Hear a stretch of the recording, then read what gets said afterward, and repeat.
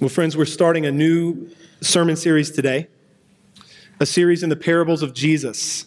This is the first of 7 sermons. So it's a topical series in one sense, but it's a series of expositions of the parables of our Lord Jesus Christ. As I said, I've chosen 7 of them.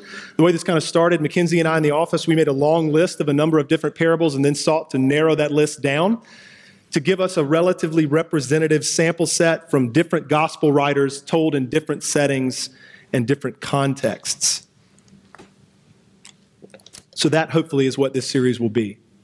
The parables of Jesus are familiar to many. For some, you may have even grown up hearing them. Or if you were like me, you grew up watching like McGee and Me videos or VeggieTales or whatever those are that you might have watched that would depict for you in various ways the parables of Christ. I saw a few smiles on the McGee and Me. I haven't thought about that in about 25 years, maybe 30 years, and I did this week. I thought about the one on the Good Samaritan. But even though they're familiar, the parables of Christ, have we rightly understood them? It's a legit question to ask. What are the parables? What are they for? What is their purpose? Also good questions. The Hebrew word for parable, mashal, has a range of meanings. It could refer to a story or an illustration. It could refer to a word picture or even to a wise saying. And we see all of those in the teachings of the Lord Jesus Christ. The series title is kind of long, a little punchy for us, I guess. Parables. Mirrors, hammers, and more than reality. More than morality. Mirrors, hammers, and more than morality. Mirrors. What would that convey? It would convey that the parables of Christ show us what's really going on. Particularly, the parables of Christ show us what's really going on as it pertains to the kingdom of God. The parables of Christ are mirrors also in that they show us ourselves as we really are. They show us our hearts. They show us our sinfulness. Hammers. The parables of Christ smash self-righteousness. They're meant to do that. They crush pride and notions of merit before God. More than morality. Well, the parables of Christ are far more than being about behavior modification. Any good Muslim or any good Mormon teacher could work on those things. The parables of Christ are far more than teaching on how to be a good person. There are plenty of people who could teach on such things. Ultimately, the parables serve in their primary sense, their primary use, to drive us to the one who is telling them. To put the onus on us to trust, to believe, and to hope in Christ. In all of this, as you're listening, I hope you see, in all of this, the parables of Christ contain God's law and God's gospel. We should read the parables this way. So my hope, my prayer for the 7 sermon series, it'll come and go quickly. It's a time of year when people are in and out of town. There's a lot going on. My hope and prayer is that we enjoy the time in the parables of Christ, that we marvel at Jesus, how he spoke, how he taught. Truly, no one ever spoke like this man. And I pray that this time is used to the end that our faith would be strengthened, to the end that we would be grown and matured in Christ, and to the end that we be grown in wisdom and in understanding of the Christian life. So with all that by way of introduction to today's message and to the series itself, open your Bibles to Mark chapter 4. Mark chapter 4. If you don't have a Bible with you, do we have the words on the screen today or no? We do not. All right. So there are pew Bibles, I think, provided for you in the chairs. You can look and find some of those black ESV copies. You will be helped. You can also open the Bible up on your phone. You'll be helped to follow along. We're beginning the series with this parable on purpose, or a series of parables really, in Mark chapter 4. And the reasoning for that, I trust, will become clear as we even read it out loud and as we look at it today together. We're going to look at Mark chapter 4, verses 1 through 34. So before we get into it, I'm going to read it for us.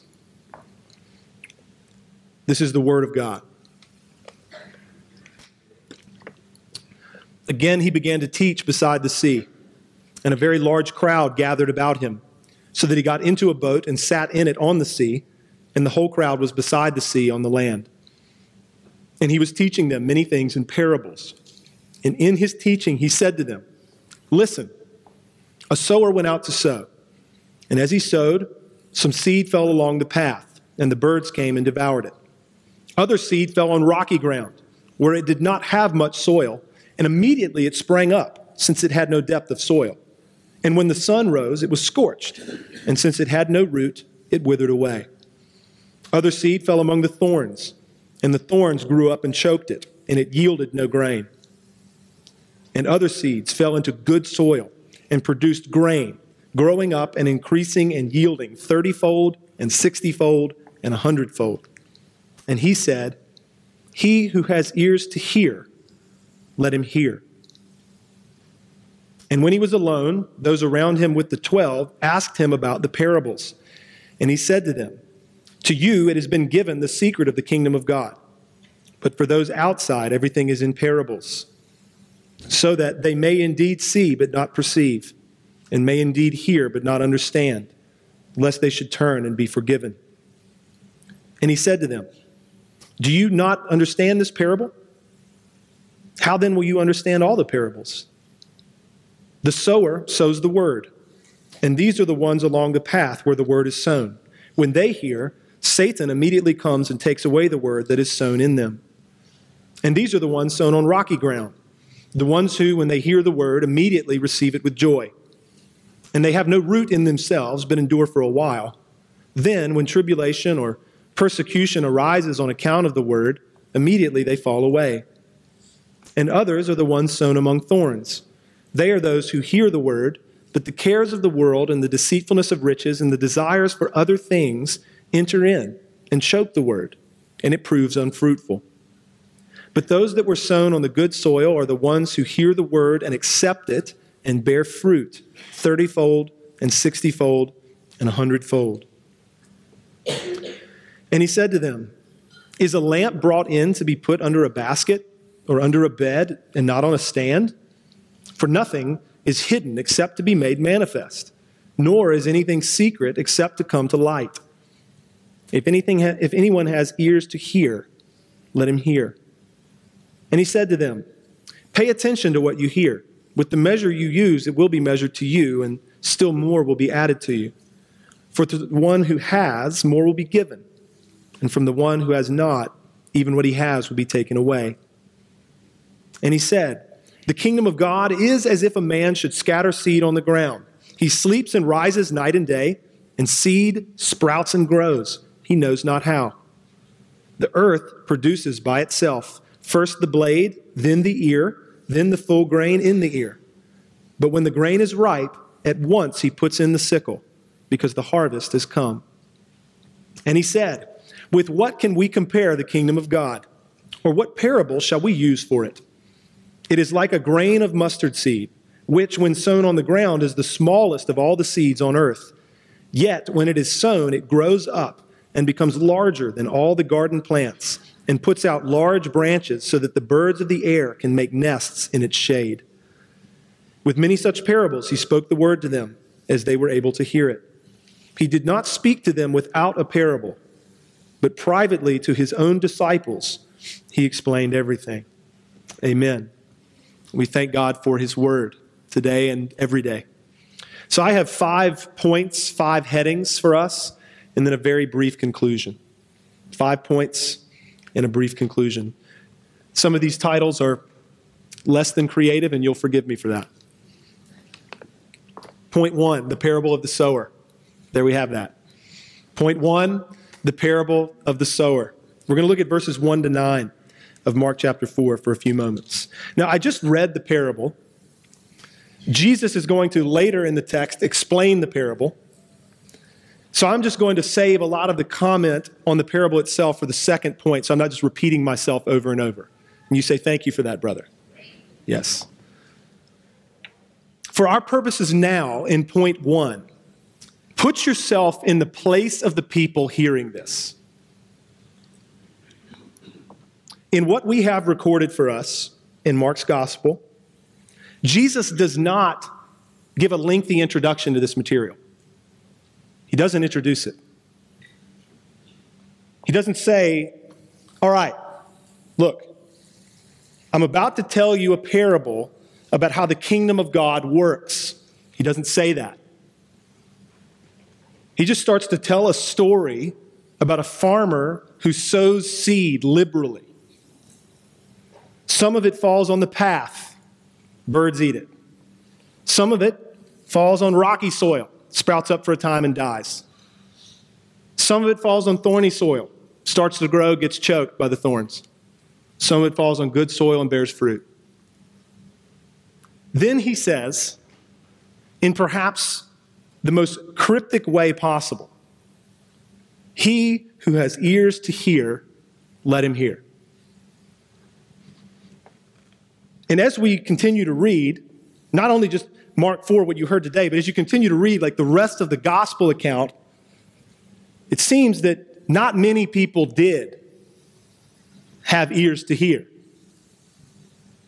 And even the 12, and those who were with the 12, the kind of smaller group within the crowd, even they, it becomes quite clear, kind of like, yeah, we don't know what that means. So, that's point 1. Just kind of setting it up, right? Point 2, Jesus explains things to his disciples. Point 2, Jesus explains things to his disciples. We're going to look at verses 10 to 20. At this point, you can see in verse 10, it says Jesus is alone. When he was alone, those around him with the 12. So that's the setting here. Away from the crowd, small, intimate group. We're not told exactly how many, but probably not more than a couple dozen people-ish. A few dozen people max, right? That's the setting. So they ask him about the parables. They didn't understand. Jesus, help us out. What does this mean? So then he starts to answer them. And in verses 11 and 12, this is wild where he starts. He's going to answer the question, effectively, why is it that he is teaching in parables to begin with? Like, let's back the truck up a little bit. And you're asking me about this specific parable. I'm going to talk to you first about why I even speak this way. He makes it quite plain that there are those who have been given the secret to the kingdom of God. I mean, people sitting with him and talking with him at this moment. And then there are those who are outside, to use his language. Those who have been given the secret to the kingdom of God will have everything explained to them, he says. But for those outside, everything is in parables. And he even goes on to say that this is in fulfillment of words penned by the prophet Isaiah, that those outside would see but not perceive, would hear but not understand, and therefore would not turn and be forgiven. Let's acknowledge a few things here. We're starting to wade into waters that are very deep, and these things are above us. Amen? They are. When we try to say too much about this stuff, we inevitably mess it up. But this much is clear. Beloved, the Lord saves his people. That's clear. He reveals himself to his people and makes himself known to his people. He does this is important, he does this definitively through the person and work of Jesus Christ being explained and extolled to us. And it is this word of Christ, to use the language of Romans 10, in the power of God that opens up hearing. The word of Christ is the means that the Lord God uses to open ears so that we might hear. The Spirit of God inhabits this word and gives God's people ears to hear. As I've already stated, these things are above us. But here is where, this is me talking for us. I'm a pastor of this church. I'm one of the members here. For us, this is where our hearts and our minds should go when we start to read of these realities. Isaac Watts wrote these words. Why was I made to hear thy voice and enter while there's room? When thousands make a wretched choice and rather starve than come. 'Twas the same love that spread the feast that sweetly drew us in. Else we had still refused to taste and perished in our sin. In other words, where we go with this, we don't understand it in full. We trust God that he saves his people, and we ask with humility, why did he save me? And then we sing and we speak and we live with gratitude. Thank you, Father, that you saved me. Saints, we trust Christ because God has given us that faith. We confess that regularly from our confession. This faith is not of themselves, it is the gift of God. We were blind, like the rest of mankind, and he has given us sight. We were deaf, like the rest of mankind, and he has given us ears to hear. We were dead, like the rest of mankind, and by nature children of wrath. But he has made us alive together with Christ. We weren't better. We were not more upright. We were not more enlightened in our thinking. We were not seekers for God. We were, as people say these days, like you do you, we were doing us like the rest of the world. We did not deserve this great salvation. And here's the thing, we still don't. You understand that? It's all grace. None of this is merit. Christ's merit given to you. That's what this is. Given to me. May we boast in him. And may we be astonished by this love and this grace and this mercy. Put your eyes on verse 13. Jesus here, he asked this question, do you not understand this parable?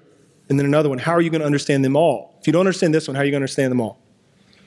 So what he's getting at here, he's hinting at what parables are and how they function.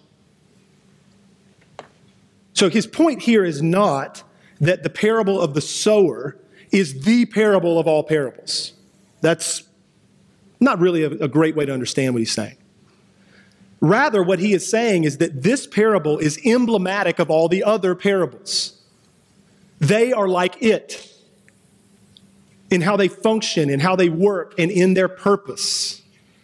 The parables of Jesus all reflect and communicate the principles of the kingdom of God, including how the kingdom of God is established in the world. This parable is obvious in that way. It's about the kingdom of God and these realities that are greater than any other reality. And he's teaching us how it is that God builds his kingdom, what this means for us. All the other parables are like that. The parables of Christ describe, as I said in the introduction, they describe things as they really are. Sometimes Jesus is going to use them to point out in his day what's really going on in Israel. He came from Israel, right? He's born a Jew. He came first to Jews and taught them and spoke and preached and healed and did all these things. And he uses parables sometimes to point out, here is the state of things in Israel. Sometimes he uses the parables to point out things that have been happening in Israel for centuries, like the parable of the tenants that we'll get to later in this series. He uses the parables to teach redemptive history in that sense. Christ's parables contain truth about salvation and judgment. They contain truth about law and promise. And here's the thing, they are always aimed at the hearts of men and women. To crush self-confidence and self-righteousness, to crush entitlement and notions of earning things before God. They are way more than morality tales, which brings us to the parable explained, beginning in verse 14 through 20. Jesus is going to unpack, in particular, having front-loaded it with all that, he's going to now explain the parable of the sower to his followers. Relatively simple. You're familiar with this. Many in the room are. Effectively, what we have is this. There's a sower sowing seed, and he says the seed is the word. The seed, in that sense, is the good news. We could understand it as the word of Christ, Romans 10:17. It's that seed. It's being sown liberally. And then there are 4 kinds of soil that it falls on. In other words, there are 4 kinds of hearers of the word. You have the path, which he says, we get this. The path is hard. It's a hard pan. When the seeds hit it, don't take root. Immediately the birds of the air come and eat it up. He says what that is illustrating is the fact that the evil one, the enemy, immediately comes and snatches the word when so many people hear it. That's pretty clear to us. We've seen that before. Then he talks about the rocky soil. These are, the way I might like to frame it is, these are the sparkle and fade types. The really passionate for a season like a bottle rocket and then just kind of crashes back down to earth. Passionate and then punt the faith. We've seen this before too. Maybe it's a revival meeting. Maybe it's a youth camp. Maybe it's a service at some church somewhere where you walk the aisle, you pray the prayer, you do the thing, and for a few months, at least a few weeks, geeked up about Jesus and the things of God. And if we're honest, people like that, frustrated with everybody else that they're not as passionate. What's wrong with you? But then difficulties arise. Could be trial, could be suffering, could be persecution on account of the faith, could be any of that.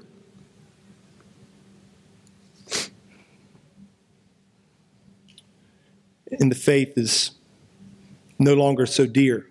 The passion has burnt out. Then comes the thorny soil. This one is slightly different. The cares of the world, riches and desires. So rather than it being difficulty, suffering, pain, persecution, these are pleasurable things. They come in and choke out the word. These people hear, there's, again, a good response initially, perhaps for a season of time, but then these other things come in and choke the word so that it does not bear fruit in these individuals' lives. Over time, as Christ doesn't return,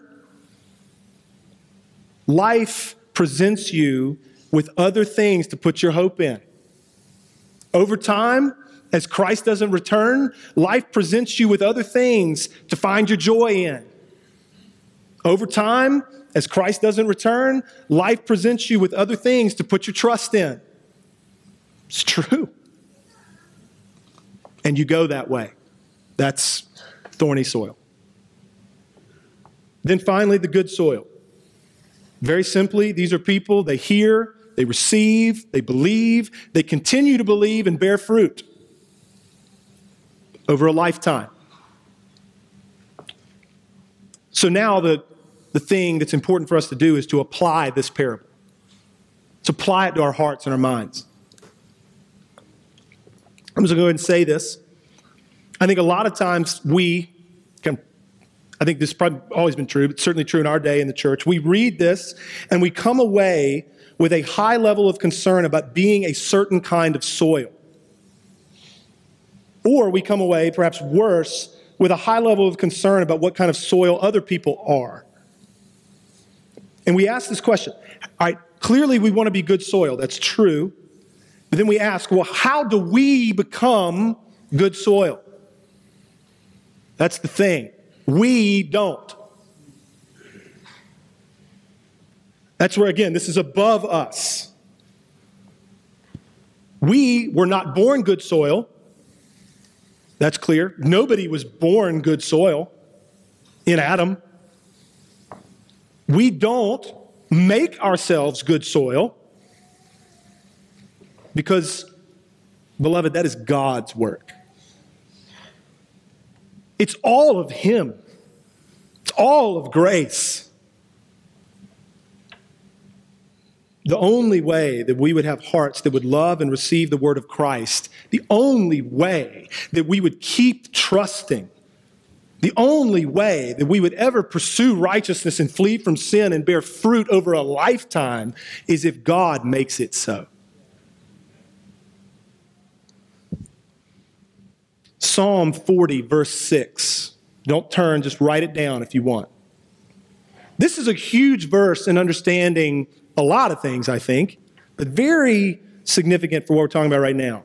The psalmist writes, "In sacrifice and offering you have not delighted, but you have given me an open ear."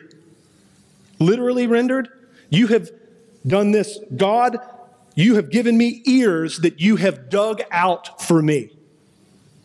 It's a good image. God digs our ears out so that we might hear. That's how a person is good soil. Realize this and remember this when you're trying to apply this parable. Jesus is telling the parable, to explain how the kingdom of God works. He is telling people what they can expect even as the kingdom of God, the church, is built, right? And what they can expect as they're involved in that work. Because see, as Christ ascended and the Holy Spirit came and the church is established, we are now the sowers of the word. We're involved through the sowing of the word. We get to be involved in the building of God's church. He builds it, we're involved. And this is how it will go a lot of times. That's what Christ is doing here. Is this not how it goes? We've seen this before. Anyone who's been in the church for any length of time has seen the things that Jesus is depicting in this parable take place. So you may ask, okay, brother, as I'm walking out of here today, and if I'm thinking about the parable of the sower this week, what is it that we ought to concern ourselves with? Mark 3:35, the verse right before chapter 4 and verse 1, Jesus says, "Whoever does the will of God, he is my brother and sister and mother."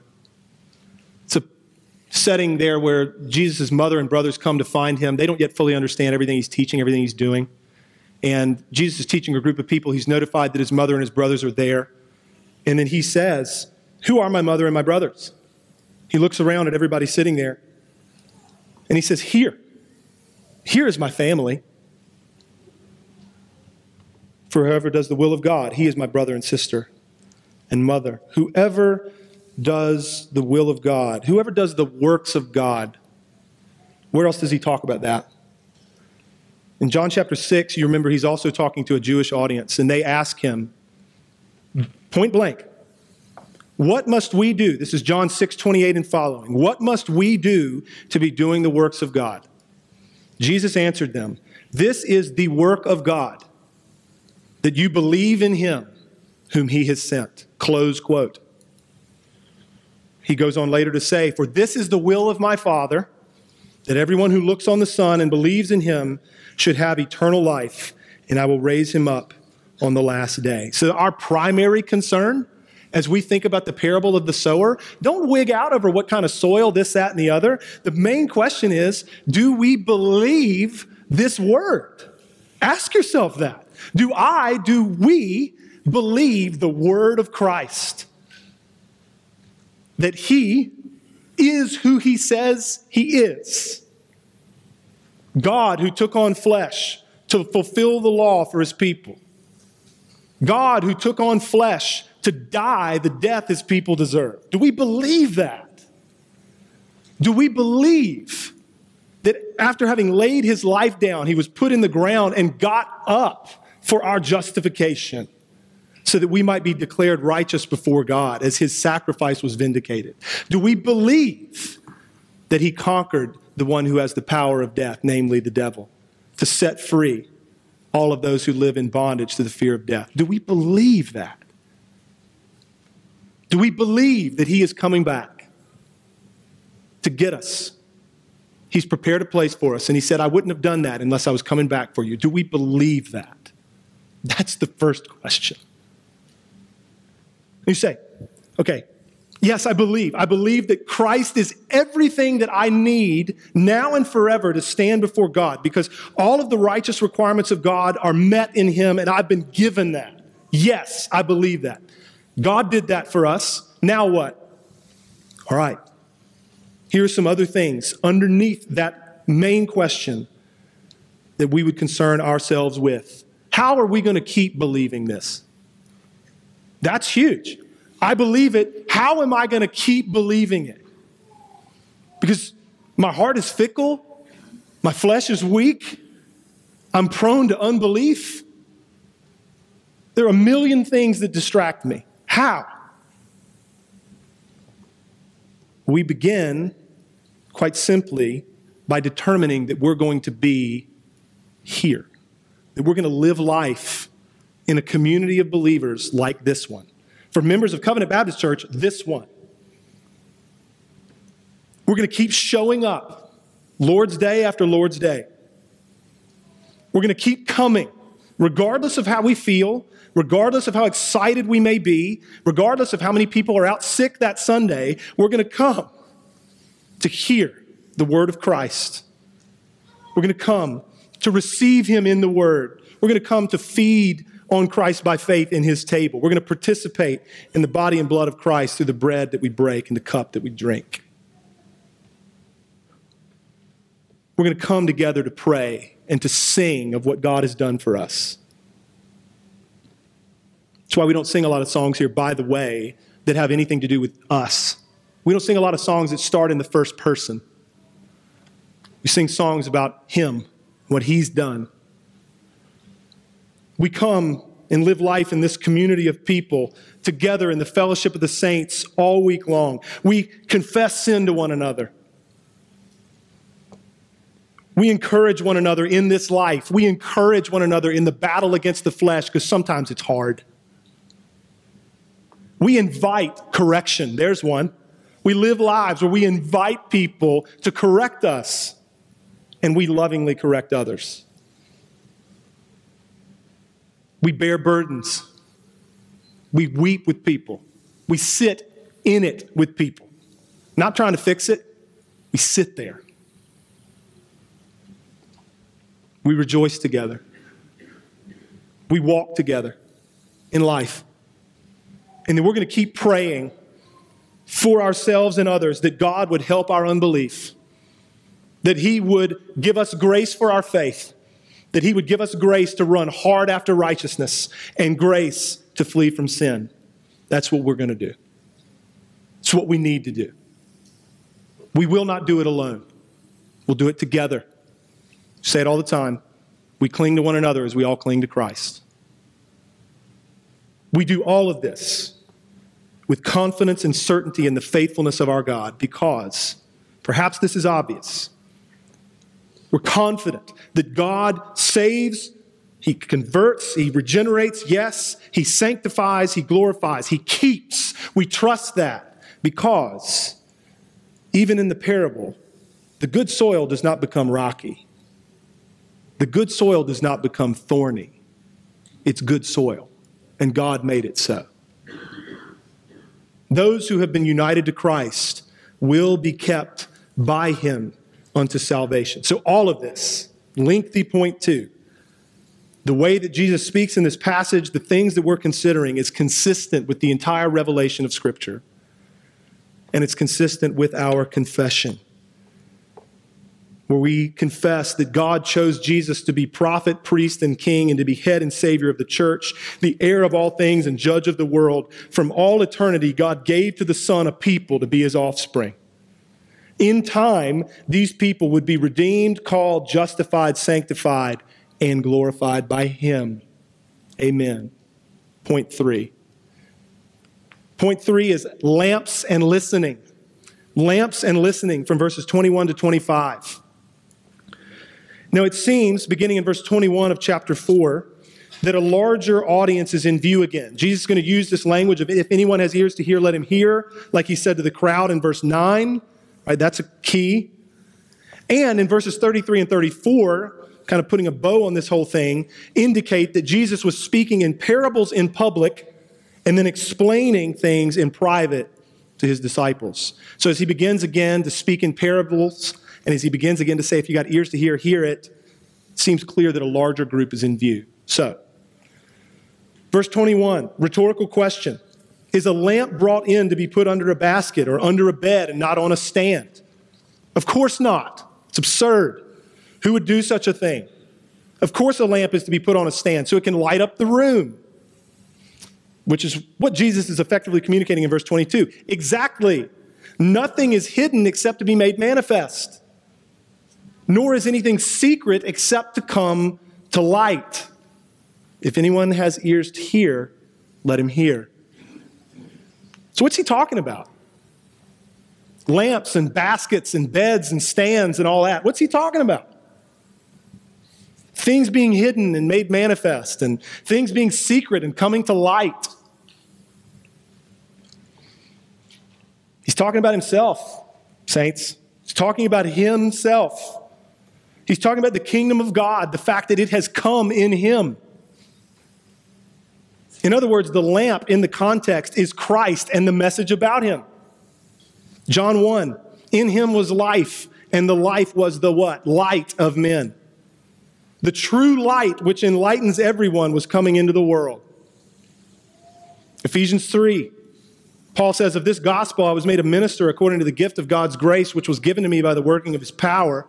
To me, though I am the very least of all the saints, this grace was given, to preach to the Gentiles the unsearchable riches of Christ, and to bring to light for everyone what is the plan of the mystery hidden for ages in God.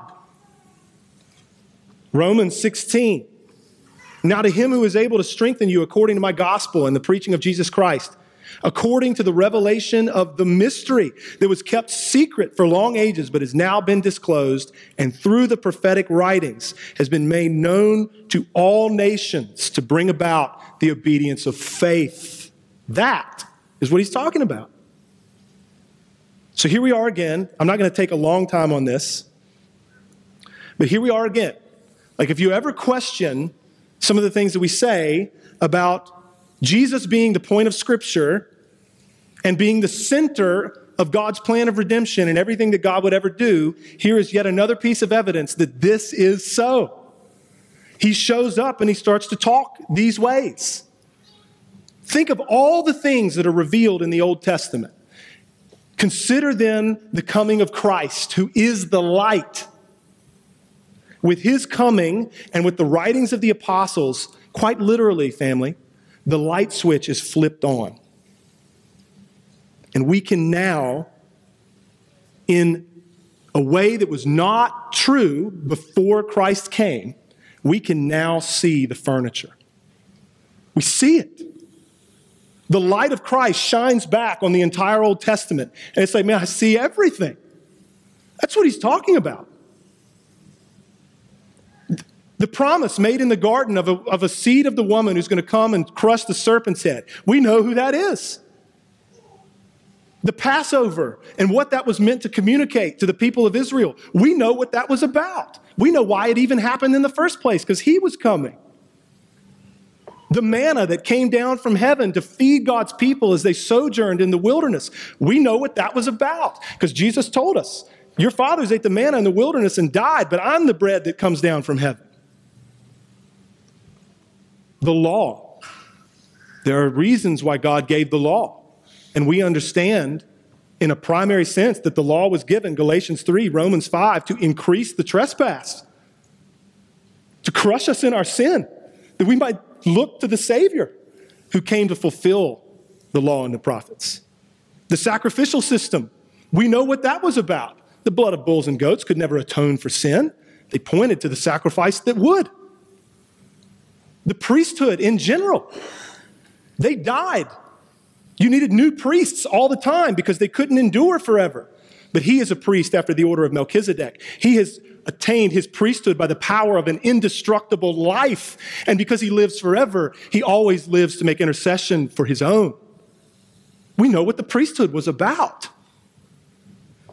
I could go on. The Day of Atonement, the one who would take our sin upon himself and be killed for it, and the one who would take our sin away from us as far as the east is from the west, the scapegoat. The serpent, the bronze serpent that's raised up by Moses in the wilderness. When people are getting bit by snakes and dying, Moses fashions this bronze serpent and lifts it up. And the Lord says, whenever anybody looks to this, they will live. So Christ says, just as the serpent was lifted up in the wilderness, I too must be lifted up. Family, we can see what it was about. That's what he's saying.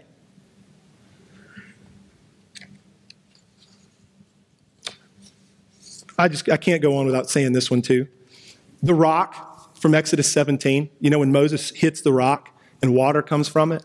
Just read 1 Corinthians 10, 1-4 sometime. Paul would get an F in most hermeneutics classes in seminaries today. It's a sad indictment on things, but it's true. Where Paul says the rock was Christ. The water that gave people life, that was Christ, he says. You say that now, and people are like, brother, I don't know. It wasn't the original authorial intent. Anyway, that's for another day. For another day. All right. So you see, family, the lamp that illuminates everything else is Christ. The plan of God becomes clear when Jesus shows up. Verse 24. Jesus says to his disciples effectively, and to everybody listening, to the crowd, listen closely to what I'm saying. Pay attention. Consider it. Do you receive this? Do you believe this? For those who listen and consider and hear and receive the word Jesus is speaking, more will be added to them. Makes sense? For those who receive, hear, believe, more is added, more is given. We continue to grow in our understanding. It's true. We continue to experience more of the goodness and blessing of God in Christ. It's true. For those who receive the word of Christ in faith, more will be given, namely eternal life and blessedness. But for those who do not receive the word of Christ in faith, but instead reject it, even what they have will be taken away. It's true. Point 4. I'm going to do these briefly because I care for you. Number 4, the parable of the growing seed. Verses 26 to 29. Jesus is going to go on and talk about in parable form. He's going to talk about the kingdom of God and how it will grow through the seed that's sown. In verses 26 and 7, the farmer sows seed. He goes to sleep at night, gets up in the morning, the seed's growing and it's sprouting, and the farmer does not fully know what happens. He doesn't understand all the intricate processes that take place to make that occur. Verse 28, the earth produces the crop by itself. Automate is the word. We know what that means, automatically. And then verse 29, the farmer understands this. He gets up, he goes to sleep, he gets up, he sees it growing, and he puts the sickle in when it's time to harvest. That's what he does. Jesus says the kingdom of God is like that. What's he communicating? 2 big things. 1, the seed, which is the word of God, the word of Christ, always does its work. Isaiah 55, 10 and 11, where the Lord says that just as the rain and the snow come down from heaven and don't return there, but water the earth, making it grow forth and sprout, giving seed to the sower and bread to the eater, so shall my word be that goes out from my mouth. It shall not return empty, but it will accomplish that which I purpose and shall succeed in the thing for which I sent it. The word will do the work. Second thing he's communicating. When it comes to the kingdom of God, only God can make things grow. Only God can build the kingdom of God. It's pretty straightforward. It's his power, none other than the power that raised Jesus from the dead. It's his word. You know he's always created by his word. He made the world by his word. The valley of dry bones, Ezekiel 37. Prophesy, Son of Man, prophesy to the bones, and they live. Lazarus laying in the tomb in John 11. Lazarus, come out. The words that gave the command. The one who gave the command gave the life. So faith comes from hearing, and hearing through the word of Christ. We are made alive as we hear the word of Christ. We sow the word.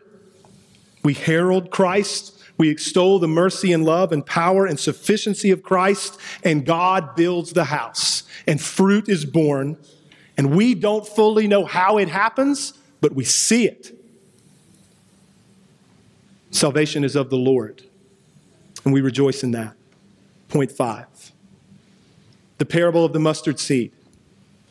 The parable of the mustard seed, verses 30 to 34. So in verse 30, we see that Jesus is continuing to teach on the kingdom of God. Common theme throughout all of these parables today. And then in verses 31 and 2, he says that the kingdom of God is like a grain of a mustard seed. When it's sown in the garden, it's incredibly small. Yet, when it grows, it becomes quite large. Larger than all the other garden plants, as a matter of fact. And the birds of the air come and they nest in its shade. Think about the kingdom of God.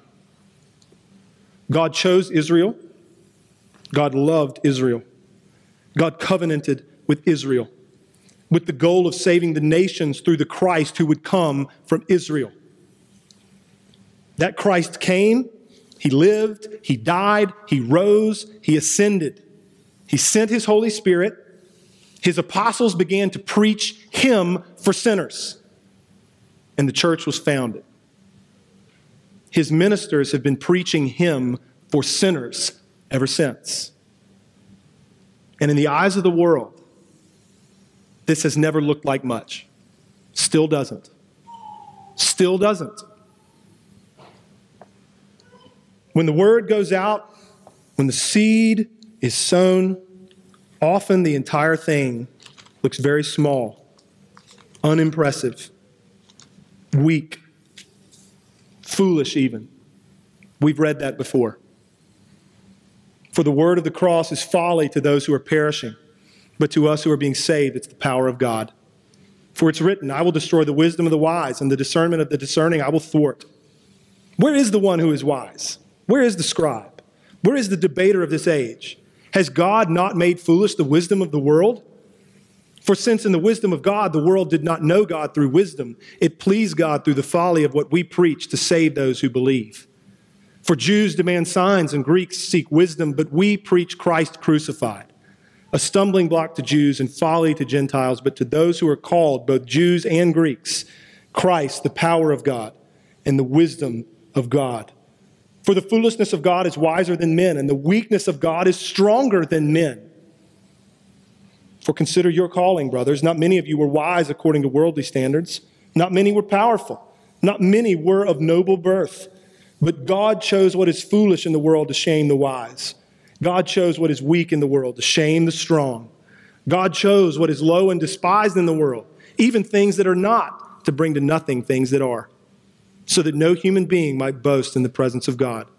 And because of him, you are in Christ Jesus, who became to us wisdom from God, righteousness and sanctification and redemption, so that as it is written, let the one who boasts, boast in the Lord. It's good to understand Scripture with Scripture. It's good to see how beautifully consistent God's revelation is. And even now, saints, we see the nations, the birds of the air, coming to find shade in the branches of this tree called the kingdom of God. We have come. And one day we'll stand in the midst of a multitude that no one can count, from every nation, from all tribes and peoples and languages. And we'll all be standing there, clothed in white robes that have been washed and made white in the blood of the Savior. And we'll cry out that salvation belongs to our God who sits on the throne and to the Lamb. It's sown, it's small, looks like nothing, but it ends in that. That's what Jesus is saying.